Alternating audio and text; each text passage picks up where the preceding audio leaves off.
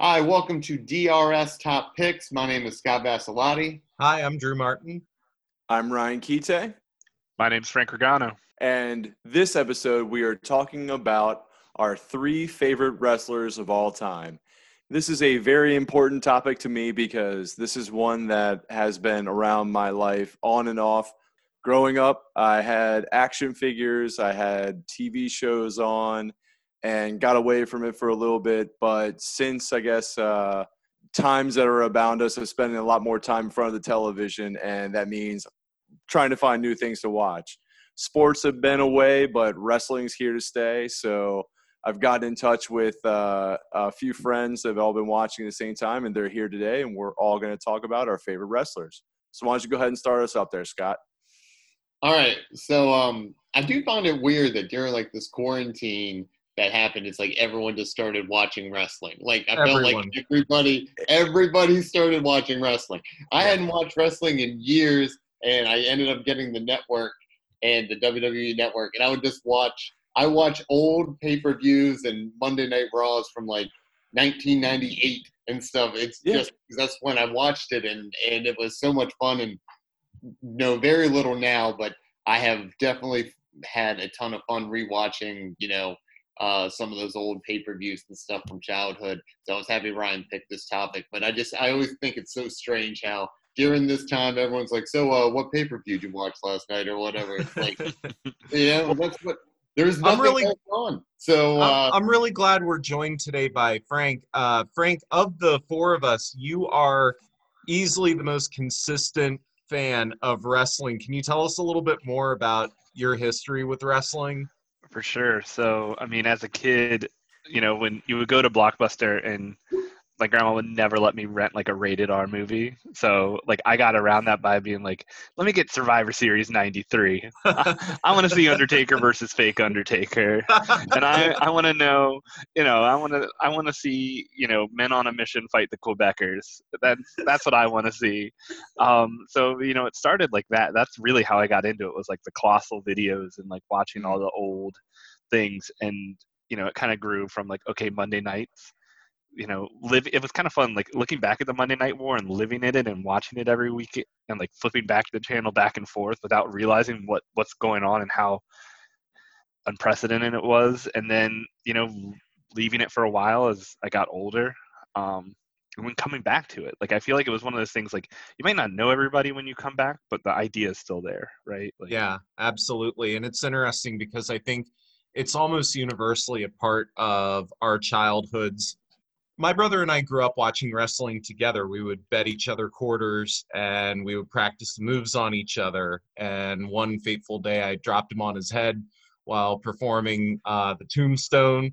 It was a rift in our relationship for a while, but I kind of faded out with wrestling. I would watch it periodically. I'd actually gone to a couple of live wrestling events, things like Raw and SmackDown. Yeah, I've been to some NXT. Raw and SmackDown events and even some amateur stuff, but really during, as you mentioned before, Ryan, the quarantine era, I really got full force back into wrestling. It felt like the one live real thing that was still happening in the sports world. Completely. Yeah, and it Agree. really it was a wonderful opportunity for me to reconnect with something that I found to be exciting and fun and to re-enter that world. So with that being said, I'm going to go ahead and hit you with my number 3. This might be a bit of a hot take, but it is CM Punk. More notorious than virtually any other wrestler in the last couple of years.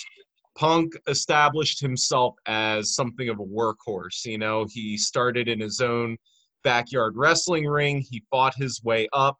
He absolutely proved himself through hard work and discipline. And you can tell listening to his promos and watching his character, he's not an easy person to get along with.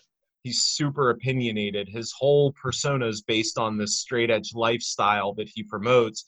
And he's very forward about his opinions, uncompromising, and in the short period that he was champion, it was extremely controversial. He felt like he was never given credit for his accomplishments.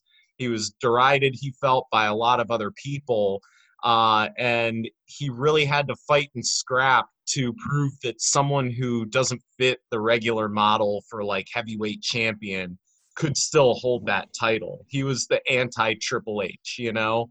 And I think it's that ethos that made me such a big fan of Punk. Obviously, you know, he liked all the same music as me.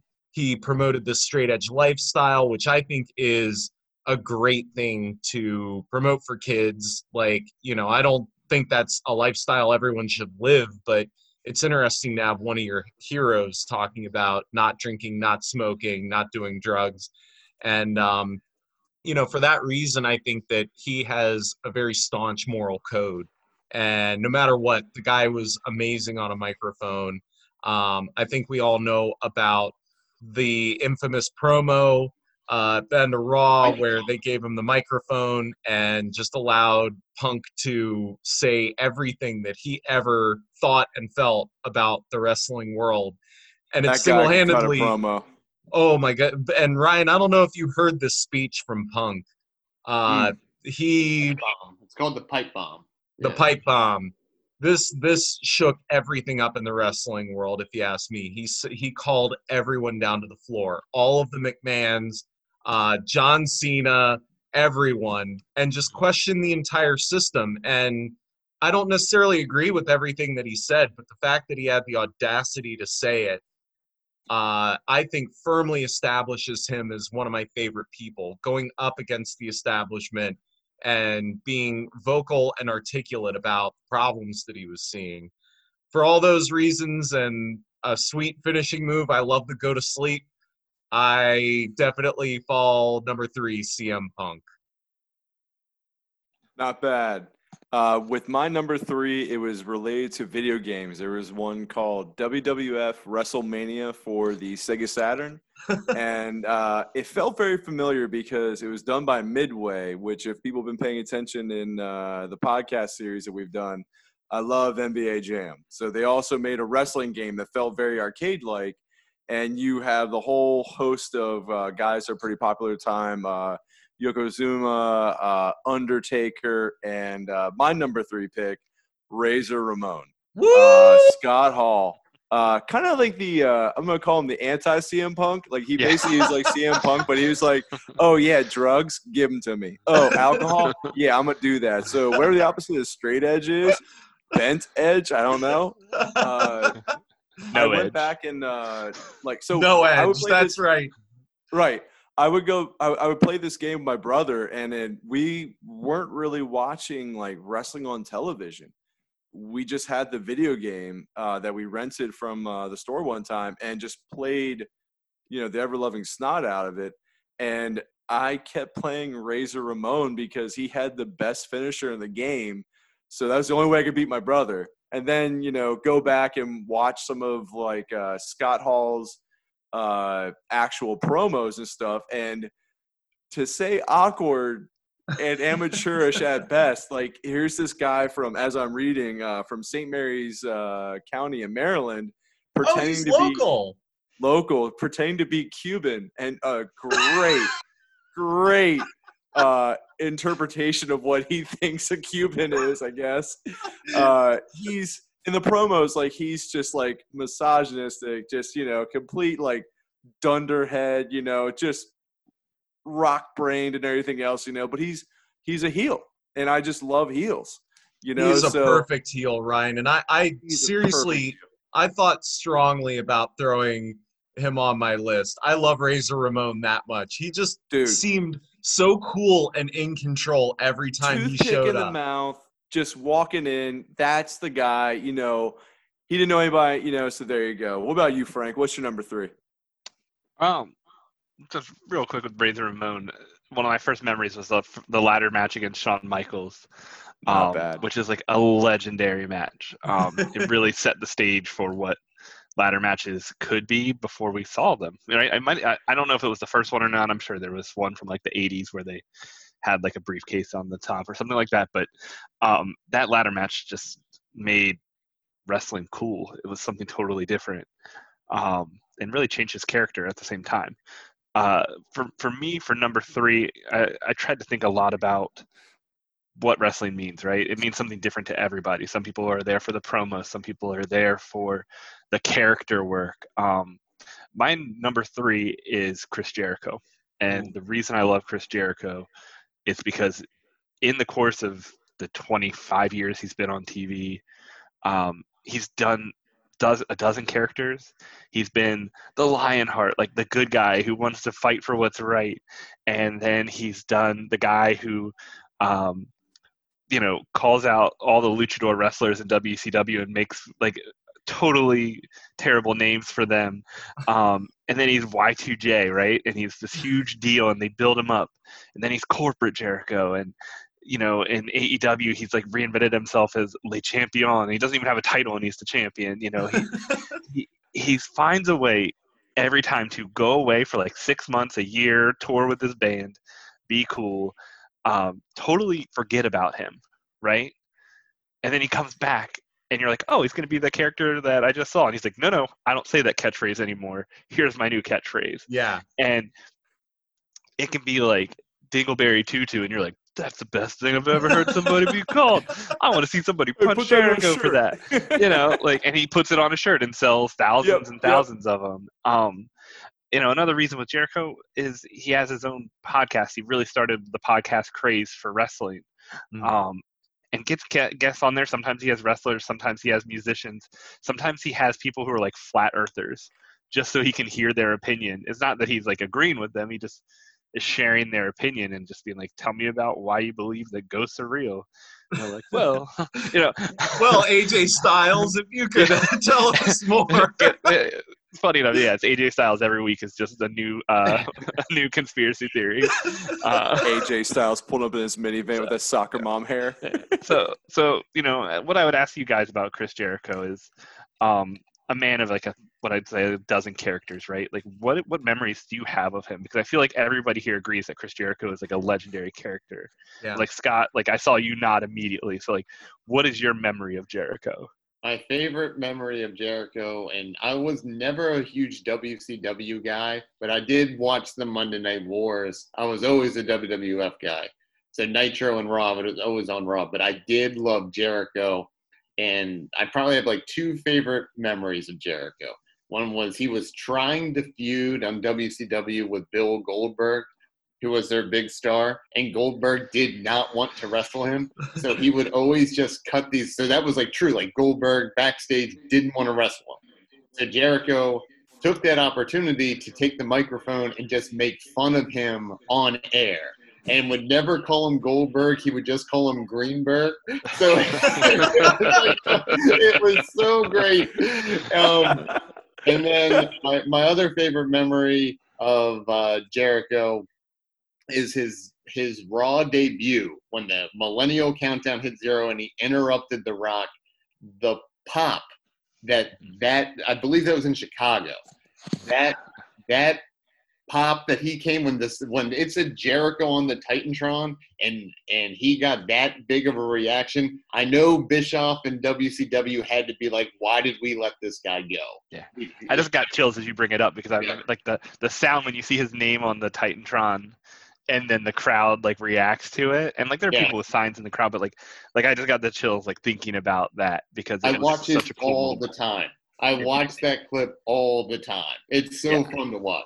Frank, to answer your question, I don't have a specific Jericho moment. I didn't follow his career very closely at all, but I do know that his finisher, that Walls of Jericho move, is just pure class. Like he is a consummate professional. Every time he comes out, you're not going to get half-assed work. You're going to get wholehearted, old school, totally awesome wrestling. Like, and he has no problem putting people over. To continue your point, Drew, like he has no problem putting new talent over.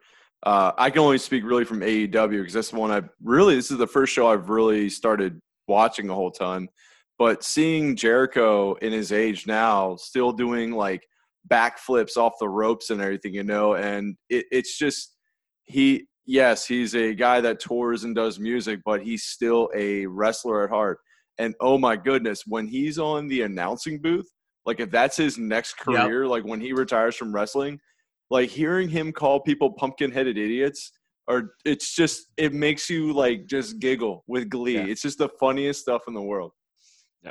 No, there's a ton of, like I said, there's a ton of memories. You can point to 1,000 things, right? I'll always think about, like in WCW, they gave him promo time. And they said, you have 3 minutes. And he's like, okay, I'm going to do this promo on the guy I'm going up against, Dean Malenko, who's the man of 1,000 holds. And he's like, I have a list of 1,000 holds. And he brings out like this computer paper from like, whatchamacallit, like elementary school that's all attached to each other. Dot matrix printer. And he's like, yeah, move number 1, Irish whip. Number 2, arm drag. 3, body slam. 4, arm drag. And like he does it through the commercial, and like they let him go through a commercial and just let him keep going. I showed that clip to my brother a couple weeks ago because he never watched WCW, but he loves Jericho.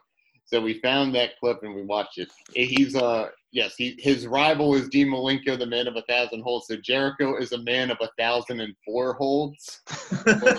And when he's saying that list, every 4th hold is armbar. So perfect. Yep. It sounds padded. It's great. There's stories on his podcast about how he talks about he carried around a clipboard, a board, like he had to carry his props through the airport for this feud, but he carried them everywhere he went just because he wanted people to think about him and Dean Malenko. Scott, I'm gonna turn it to you for your third, man, because my third is he's the biggest star in the world in Hollywood and everything, and it's The Rock. The Rock is wow. Yes. The Rock is everyone loves The Rock. I love The Rock.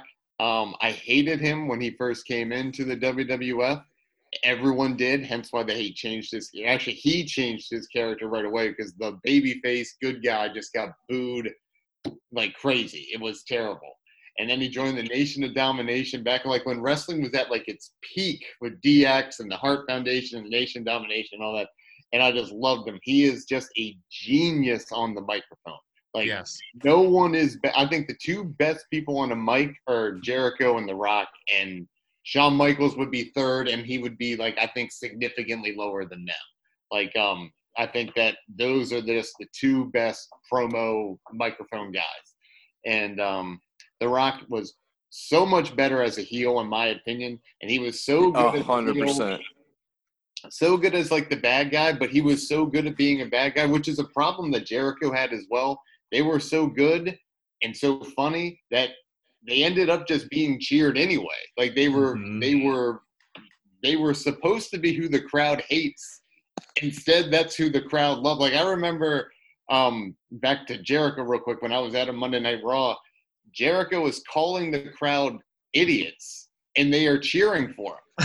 Like literally, like they love it. Everyone there, but they just love them. The Rock would do the same thing. Like, and I highly recommend when his character was Hollywood Rock, right before he ended up leaving. He does a rock concert in Sacramento, California, when the Sacramento Kings were really, really good in basketball. So he would play all these songs just making fun of Sacramento and how they would always lose in the playoffs to the LA Lakers. So whenever he said that line, everyone started booing because it was in Sacramento, and then instantly they just started like cheering for him. Like he's literally putting down that yes, whole we city. Suck. Yeah, he's putting down that city. They boo him, and then they just cheer him because he was that good. His charisma was just colossal. Like that. All The Rock wrestle a ton of times on Monday Night Raw and stuff, and I saw when I was in, I think, 6th grade, we went to WrestleMania 15, and it was the first Rock versus Austin in Philadelphia. So that was all. He lost, but it was he was amazing, and he's the biggest star in the world right now. I was going to say, big stars don't lose on those nights because the fans walk away only talking about them anyway. So, Scott, I'll tell you one person who doesn't approve of The Rock, and that's unfortunately your spouse, who once derided him as being a C-lister. That's an inside joke, but even his moveset is so classic. When you see the rock bottom or the people's elbow winding up, the pop it would get from the audience was just unreal. the way he would antagonize people, you know, calling them Rudy Poo candy asses and talking about how he's clanging and banging in his gym. That's the thing, right? Like he did such a special job of getting you to remember the most asinine, like, schoolyard comebacks, right? But he made it cool. He made it so you wanted to go in and call your art teacher a jabroni. And then get held afterwards. Feel like if this jabroni pie eater tells me one more time to clean up my art station, I'm gonna hit him with a rock bottom. Yeah, and like that's right. He sold things so well, and he had like a legit passion for it. And you can see it even when he came back and, you know, wrestled Cena and all that. Like, he was all into it no matter what. Yeah. Like, whatever he did, he made it matter. Yeah. He wasn't there for a paycheck or to boost a movie that he had coming out. Like, he was there because he loved it. Yeah. He also, with some of his comebacks, and I say this like all the time, like just joking around with like my wife, like he would ask somebody, like, you know, what your name is, or what, he would ask you a question, and right before you would answer it, he would just interrupt you and say, like, it doesn't matter what your name is. Like, or the one, we'll be very careful with this. Shut up, B word. Like, yeah. And so, I mean, he was great. So, Drew, what about your number 2 pick here? So I'm wearing the shirt right now. I'm wearing a New Day shirt. It features a tie-dye unicorn throwing pancakes out. My number 2. Is there anything better? It is Kofi Kingston. When I hear the intro song for the New Day and I see Big E and Xavier and Kofi come out, I get excited like I'm 10 again, watching wrestling, you know, with my little brother on the weekend. I get so amped up because you just don't know what's going to happen when Kofi shows up. There's one thing that you're guaranteed, and that's that he will almost never touch the mat. The guy jumps and seems to fly the rest of the match. You will never see the man phone a match in. You will never see him give anything less than 100%. He is acrobatic to a level that is astonishing. He's charismatic. He seems to genuinely care. I listen to his podcast, the New Day podcast, and I find myself becoming more and more and more interested in him as a person. And I think that kind of shows through in his character. He just seems to live this like really positive, affirming lifestyle that I totally vibe with. Another thing is just he's into all the same things that I am. I mean, I'll never forget the event where the entire New Day tag team fell out of a box of cereal called Booty-O's, dressed as Saiyans from Dragon Ball Z. Exactly. Yeah, that was the first time you saw them, right? Wasn't that your introduction to the New Day? And Frank, you told me about it. Like, you didn't tell me exactly what was going to happen. You just told me, watch this. And you saw my reaction in that moment. When I saw 3 men come out dressed like Saiyans, ready to throw down at WrestleMania, I just lost my ever-loving mind. I mean, just levels of memes right there that you just couldn't comprehend. You're like, they do that? Like, yes, Drew, they do. Welcome back. And they do such cool creative things with their costumes. Like, you know, Kofi works very closely with, the whole team does, but Kofi in particular works with their costume designer, and like, you know, big pieces like their paint by numbers gear that they were wearing for Elimination Chamber, and like, just every time it's something new and subtle and like pretty geeky. They had like a Sonic the Hedgehog set of gear. Another thing I love about Kofi is he has this ongoing kind of gag where every Royal Rumble he gets thrown out and somehow saves himself at the very last second through some acrobatic feat. One time he landed on a desk chair. Another time he was thrown onto Big E's back and carried back to the ring. Another time he just did a handstand and walked himself back into the ring. I think that was like 2014, his first one. there's so many things, right? Like there's so many things that he does that make you be like, how's he going to top that? Like, how's he going to? And then the next year he's like, I'm going to spring off the ropes, land on the guardrail in front of a fan, probably scare them to death. Then I'm going to walk that, jump back, land on the stairs, come back in the ring, deliver a drop kick, eliminate 2 guys, win the WWE title, and celebrate with my kids because it can't even be. It can be how sweet. And then I'll be, stream right? some video games after all of this, Like, so let's just hang out. It's the most have a great wholesome thing in the world. All right, Ryan, what about you? What's your number 2 pick? Have to give full credit to Frank for this guy. My number 2 is MJF, Maxwell Jacob Friedman. I am a huge fan of storytelling, and Frank was saying earlier, guys are in for wrestling for different reasons. My biggest I love stories. So guys that can cut promos and can tell a good story. Being a heel is a great add to the whole process. To the package. MJF is a wrestler that's been at the company since the start, and he is pretty young. I think he's only like 20-some, but I'm telling you, this guy is destined for greatness. Like when he gets a microphone in his hand and starts just ragging on the audience, calling them all kinds of names and all that stuff, and the audience, kind of like with The Rock and everything else, they just feed into it. They're all cheering him on as he's insulting them. His whole promo is he's this like Ivy League Argyle wearing he wears what is it, like a Burberry scarf around himself, and his tagline is "I'm better than you and you know it." So Frank and I went to an AEW show in Baltimore. And on the, I guess next to the ramp, we see MJF coming down the way, and he's not even looking at us. We're just off the side. And looking straight forward, he pops his gum out and just whips it at a random guy in the audience that catches it right in his face afterwards. And I was like, that's such great heel work. Like, that's just so refreshing. Just to think that, here's this guy who's just disrespecting random fans and all that stuff.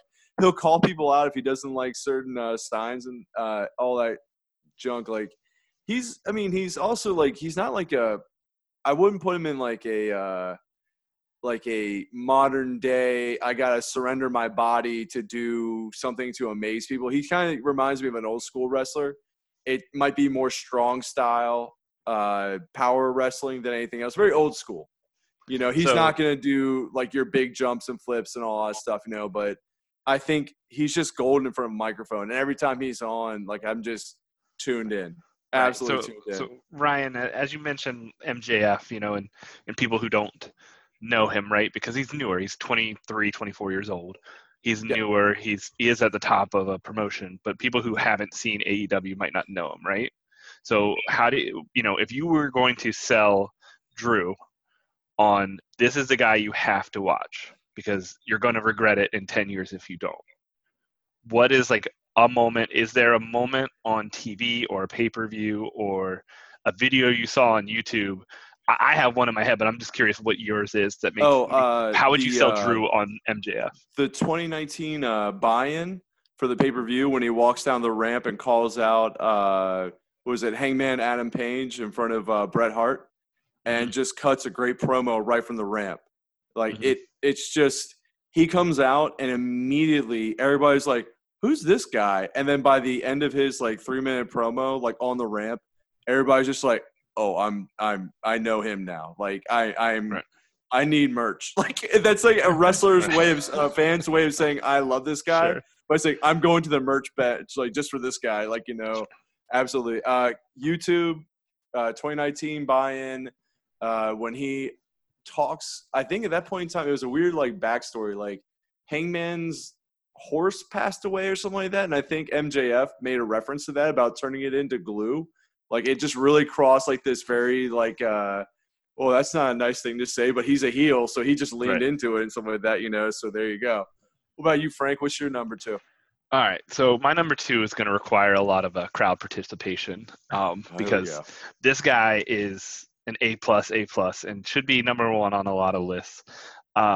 But it makes my number one feel that much more special to me. But it's the Macho Man Randy Savage. Oh okay? yeah, and slap it to a Slim Jim, brother. Right, like everybody has those memories, right? From like Slim Jim commercials to the time that Jake Roberts had his snake bite him in the bicep and drink the steroids out of it, right? It's so gross. To like the Macho Man rap where he calls Hulk Hogan a punk, like. Be a man, Hogan. Be a man. Be a man, Hogan. Like, be a man, Hogan. There's so many things that make you smile, and like, God rest his soul.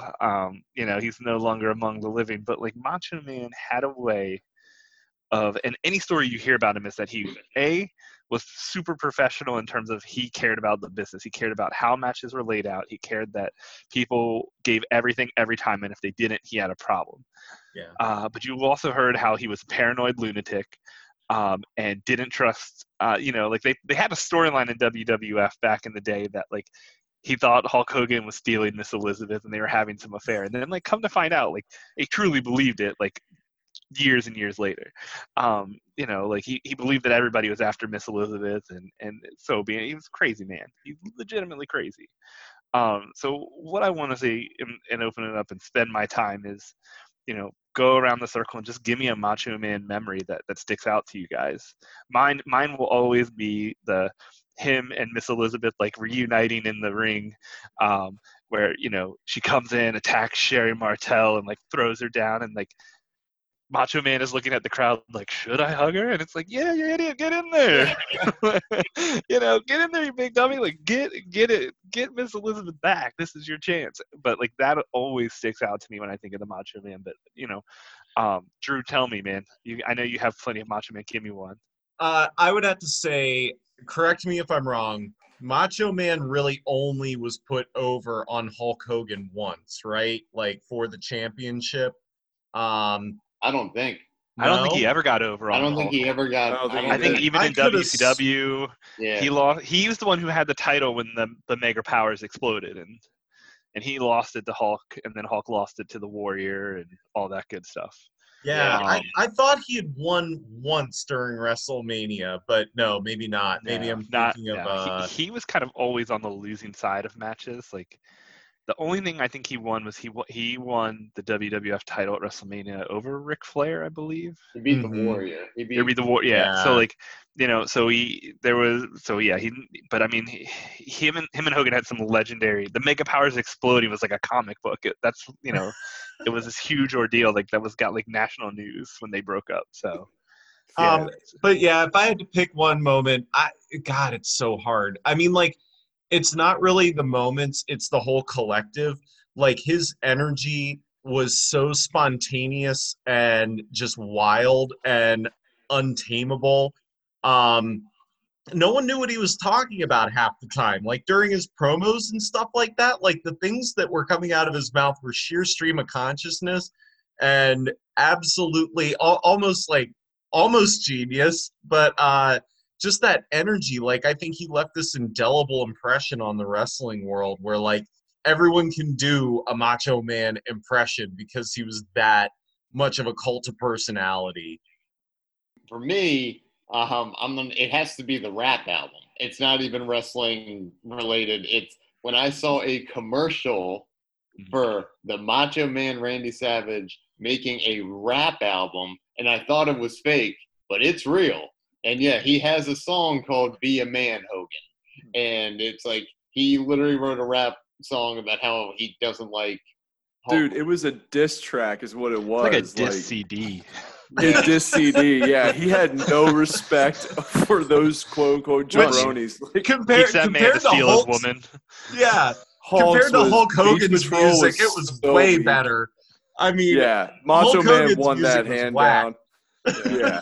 So that's my favorite memories of the rap album. Ryan, what about you? And then we'll yeah, real quick. I guess I appreciate most my avatar for both my work email, my personal email, are two versions of Macho Man. One dressed up like for work is like him all professional looking stuff and just casual and everything else.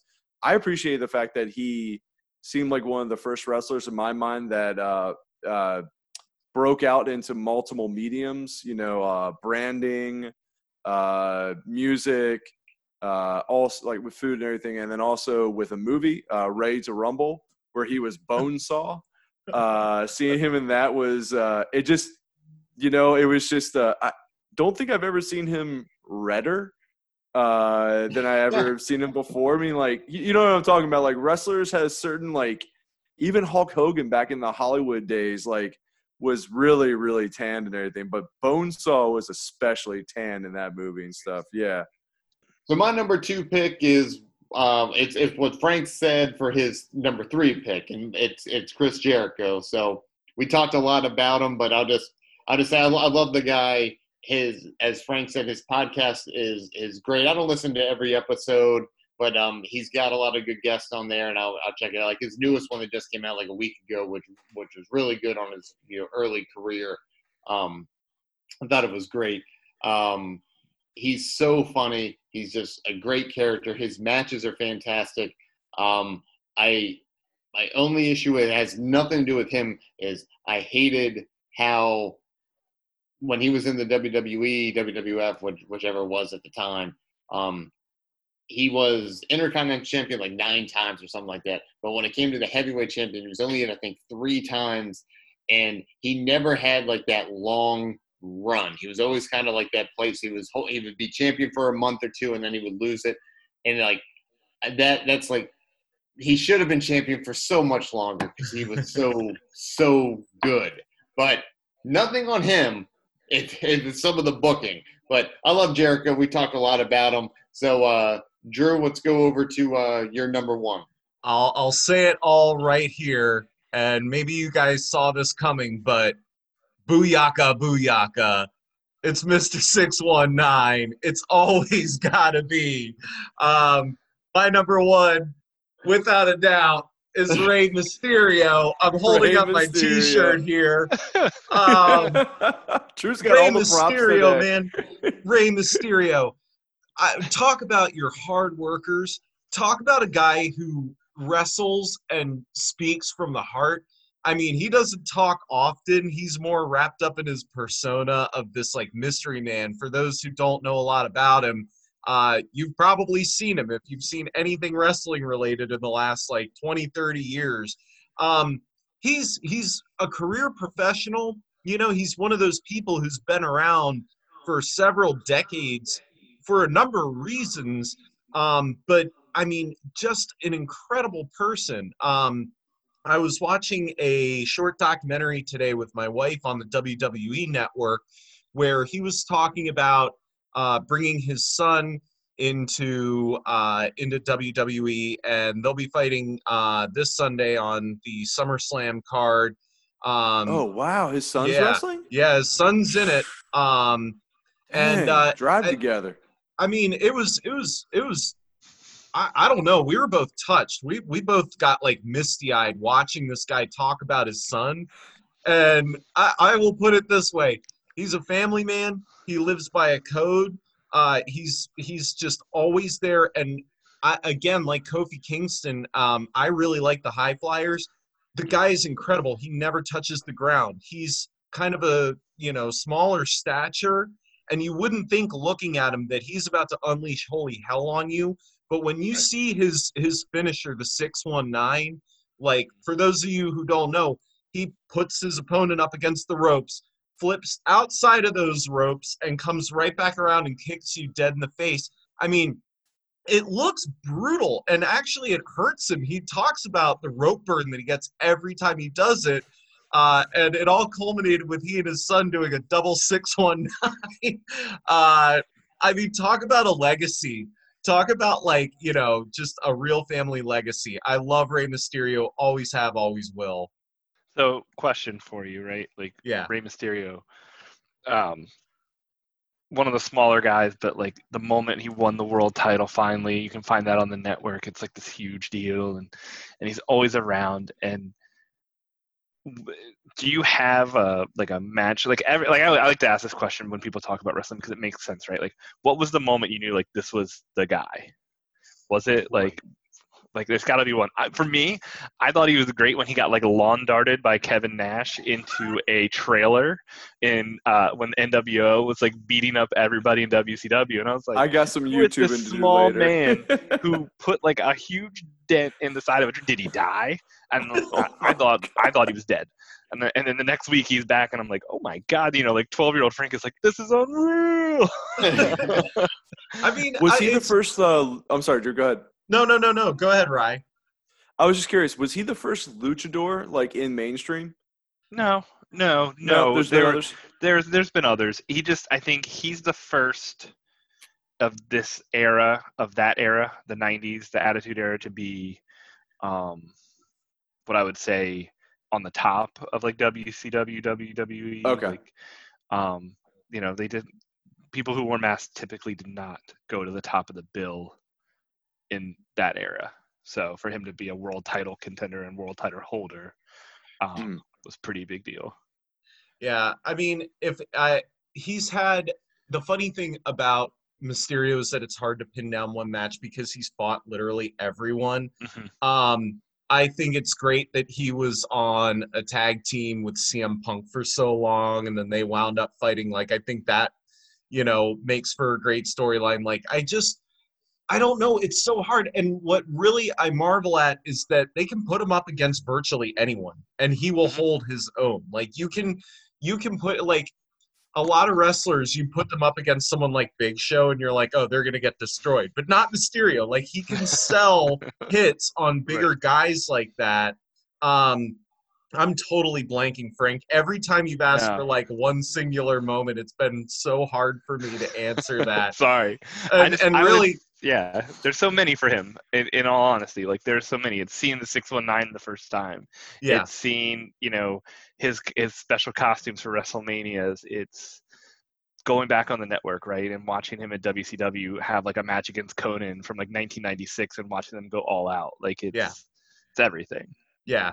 Remarkable person. But, Frank, hit us with your number one. Well, I'm going to jump Ryan here. It's Ryan's podcast, but I'm jumping. That's fine, man. Mine's a huge deal. So my number one is a newer guy, newer on the scene, on the mainstream scene, probably the last 5 or 6 years. That's Kevin Owens, who wrestles in WWE. And a couple of reasons. One, I love people who are brutally honest with their character, and then also, social media interviews. People who just want respect and show respect and demand it back. And with Kevin Owens, what you see, you can watch stuff from like the indies where he's at like Pro Wrestling Guerrilla and he dresses in the same outfit as the Young Bucks, but he's this guy who's like 5'11", 280, and these Young Bucks are like 5'8", 180, and he looks completely out of character wearing these frilly pants, and he pulls it off. He started using the stunner as his finishing move because he got the blessing from Stone Cold. He's a guy who cares about the pro wrestling past, honors it, but also has this spirit where like you watch him wrestle and he moves for a larger gentleman. He moves like a luchador. Like, he will throw himself over the top. He'll do, his opening match in NXT, he busted open his nose because he was so excited. He went 110% and completely busted open his nose. Like, he had a show called the Kevin Steen Show on YouTube that you can Google and just see the kind of the chaos and the character and the work he put into making his character special. That's what I just love. I love everything about it. I know social media can be a cesspool, but when you see somebody who's like, I love my family, I love my weird looking cat, I love my wife. When I go to restaurants, please leave me alone. I'm happy to do an autograph for you outside, but while I'm eating with my kid, please go the hell away. I love anybody who has that kind of honesty. And then when you watch him in the ring and you watch what he does and how he does it, it's just something special. I turn it to you guys and say, what are your thoughts? Like I said, he's a newer guy, so I know it's different. But like, what are your experiences, if any, or anything? I love Kevin Owens. I love his bravado. The last thing I saw him do, I've been going through the archives and watching a lot of random fights, and he just showed up. I want to say it was like an elimination chamber from a couple of years. I think it was the 2019 one. And he showed up with a giant box of popcorn and sat down in the corner of the ring on the announce table and just was hammering handfuls of popcorn into his jaw and just watching the whole thing and just exuded this confidence. Like this was his ring and you were just in it. He does a great job of like building up rivalries. He's confident without being like arrogant. You know what I mean? Like that's a hard balance to create. And as far as his athletic ability goes, he really can move, which, I think a lot of times when you have like bigger statured wrestlers, it's more about like these big punishing power moves. And for him, he just stands head and shoulders above all of that. Like he's not there. He's there to show you he can do everything. He reminds me of an older wrestler, like an older body type, where it's not like how lean I can look and how powerful I am, but he just looks like a wrestler I would imagine from like 20 or 30 years ago, and like you were saying, Frank, his athleticism cannot be denied. I mean, that guy is doing flips and just committing his body 110% to the matches. The few that I've seen, but like I've been impressed every time I've watched him. For me, I'll be honest, like I haven't seen him. I know who he is, but I stopped watching wrestling before he, I guess, like kind of like exploded into the scene. Like I know he teamed or feuded with Jericho at one point, but I wasn't watching it at the time, but I had known about it just from his podcasts and stuff like that. But so I have some work to do. I'll go back and watch some of the on the WWE Network. So, right. Sounds like we all have some. I mean, his opening feud, they gave him John Cena, and he completely tore the roof off. It was just, like you look up, John Cena did the U.S. Open Challenge, and Kevin Owens was the NXT champ at the time. Shows up and is like, I only wrestle when I want to, and he like left you being like, oh my God, please fight John Cena right now. Yeah. Please, for the love of God, throw hands with John Cena. And it's just some of the best. Like, I mean, he's naturally a heel. He does the good guy stuff well. If you for wrestling matches, what I would recommend, there's an NXT Takeover War Games from I want to say 2 years ago, or it might have been last year's War Games, where he was the special. He was like the fourth entrant into like the main event as a surprise entrant. Totally blew the roof off. Did some amazing things. The crowd loved it. I would say that in terms of if you want to just see what he's capable of in a match. If for a feud, if you want to go back and watch promos, the John Cena one was. Could you imagine the terror of your first feud being John Cena, arguably the biggest wrestler, the top guy, the alpha of wrestling? At Unreal. I would be shaking. I hate John Cena. All right, Scott. So go ahead and tell us why John Cena is your number one. So Ryan, let's go. You don't believe in ghosts. Let's go with you, Ryan. What was your number one pick? Big, brawny, and crazy, Ultimate Warrior. The Ultimate Ryan. The Ultimate Ryan. Like, if there was one guy I idolized myself after, I was like, well, he yells, he's very energetic, and people don't understand what he's saying half the time. Yep, that's me. I see myself in the Warrior. Ryan reincarnated as an 80s wrestler is the Ultimate Warrior. Yeah. Jacked up, 100% energy at all times. Yeah, I'm not on like the HGH that guy No, sorry. I don't want to accuse Warrior. you of HGH here. I just want to say. You can do what you want, man. I'll test clean. That's fine. That's it, Frank. No, like it goes back to it was this time of seeing a bunch of guys that were wrestling, that were selling certain things. So you were seeing your Hogans, your Ric Flairs, and everything else, and then in comes this maniac. I remember seeing his run-in from his first squash match, and you hear his music go off, and then you just hear this as he's running down the rampart. And Ultimate Warrior, this like 6'2", he's built like a defensive end in football, just running full bore down the ramp. You never see that. Everybody's just like, when they do their entrance, they want to see their song and see the fireworks go off and everything. And Warrior's like, hey, time for some cardio. So he just runs and then jumps up onto the ring and then starts like violently shaking the turnbuckle and everything, And I'm just like, I get amped just thinking about him doing that. Just like, oh my God. So I remember seeing that. My favorite memories is hamming Andre the Giant like over the head and everything and getting jacked up from that. His promos, I wouldn't sell him on his promos. Like, it really was the stuff of Mad Men. Incomprehensible. Syllables. It's just syllables. And it's just, oh, punch. Oh. he went to like the Macho Man promo school, but he only picked up every sixth word. Every sixth word. So he might have hearing damage. Yeah. Do you remember the one about the take the break into the cockpit, play it into a nosedive, and you're like, no, Warrior. It was. There's a lot of jokes to go there, but we'll just leave that there. Not cool. Warrior. But that was great to watch. Like, when he really got keyed up, like every time you thought he was down, he would like start shaking and he would like grab the ropes and start freaking out. That's when you knew, man, it was all over with. Like, he was just so much energy, like too much energy to be sustained in one person for any duration. Well, and I had of time. a quick story. I remember. Do you guys remember years back when we were all living in Montgomery Village, and we went and saw Chromeo, and it was the night of Halloween, and we all dressed up as wrestlers. Frank, who did you go? You went as Big Sergeant Boss Slaughter. Man? That's Sergeant right. Slaughter. I was Roddy Piper. Roddy Piper. Spencer was Bret the Hitman Hart.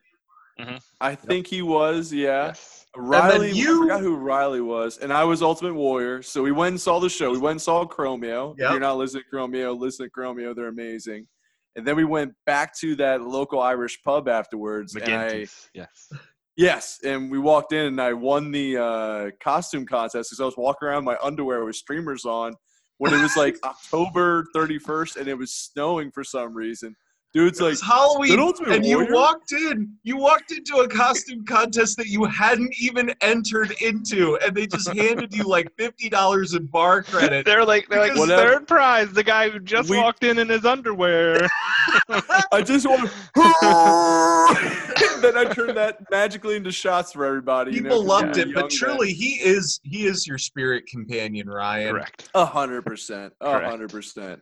Yeah. All right, so I'll go ahead and say my number one. Oh, we got some editing to do. Yeah, it's okay. So, Scott, what about your number one? What do you got for us? My number one would be it's got to be Mr. WrestleMania, and that is Shawn Michaels, the Heartbreak Kid, Shawn Michaels. I love HBK. He's a terrific athlete.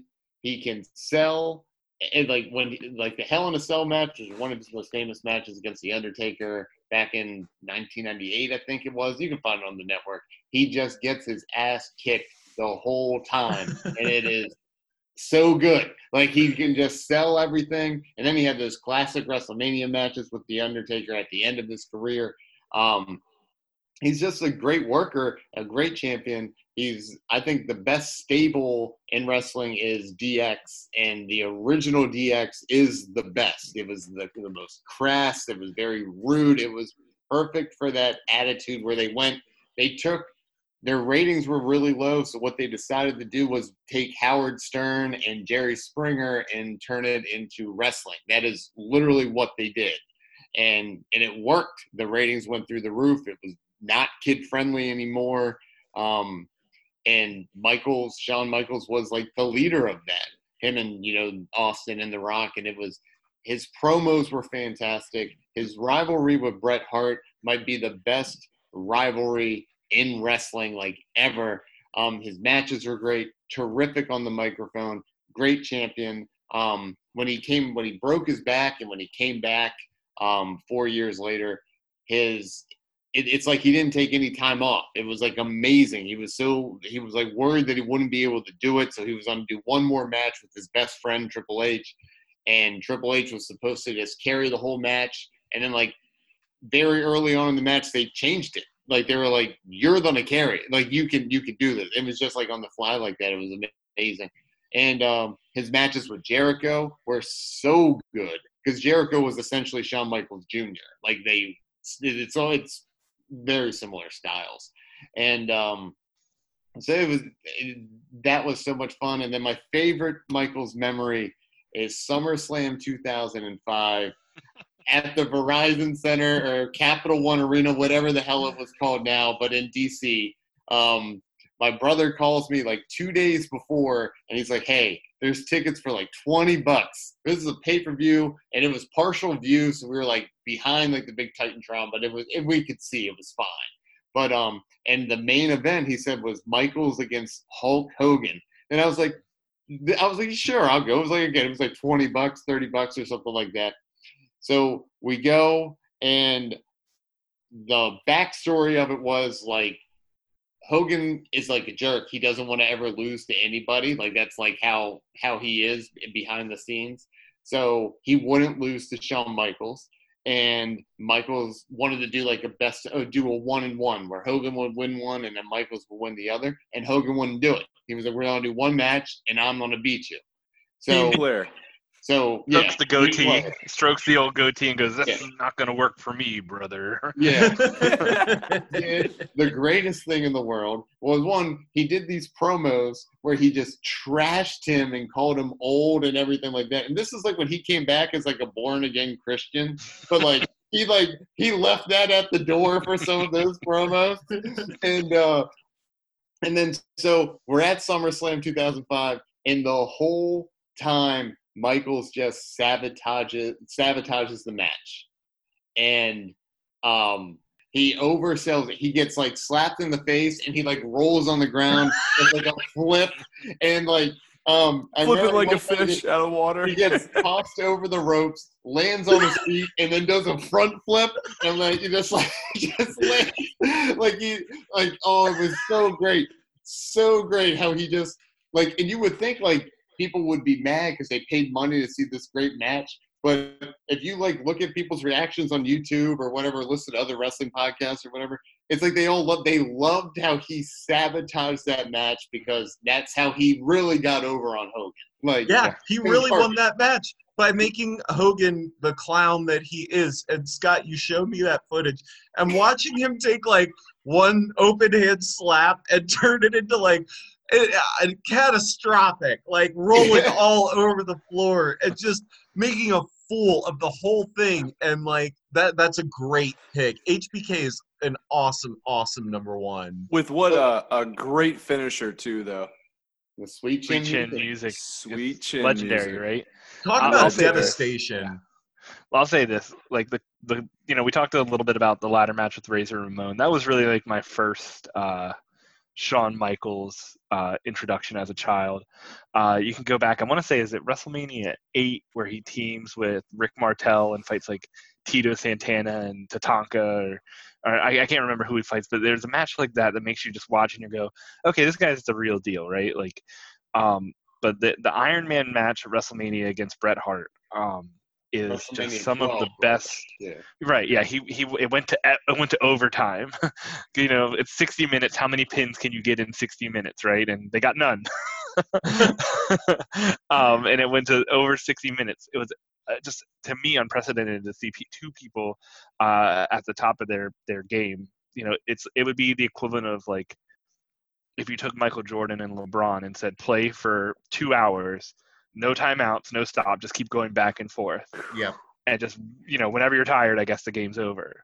And they're like dead even the entire time. Like, and it's not anybody leaning on another person. No.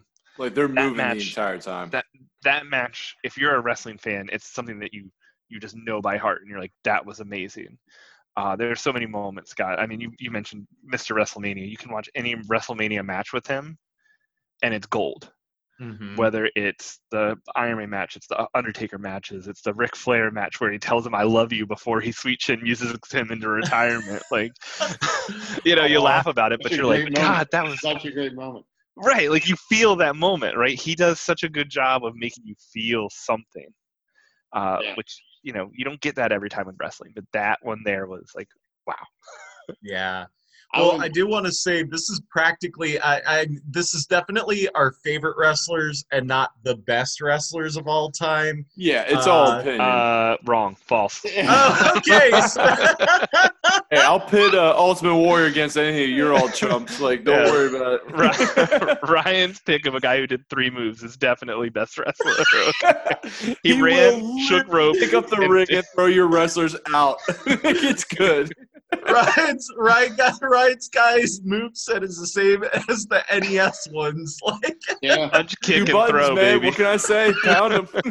Well, Ryan, thank you for picking this topic. I hope a lot of people who were listening fell in love with the WWE Network like we all did during quarantine. Frank, thank you again for being the guest here.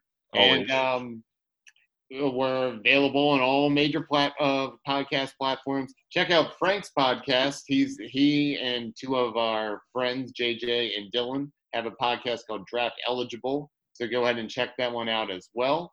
And if you want to be on the show, just let us know. And we'll see you next time. Thanks, guys. See you next time, guys. Bye. Bye.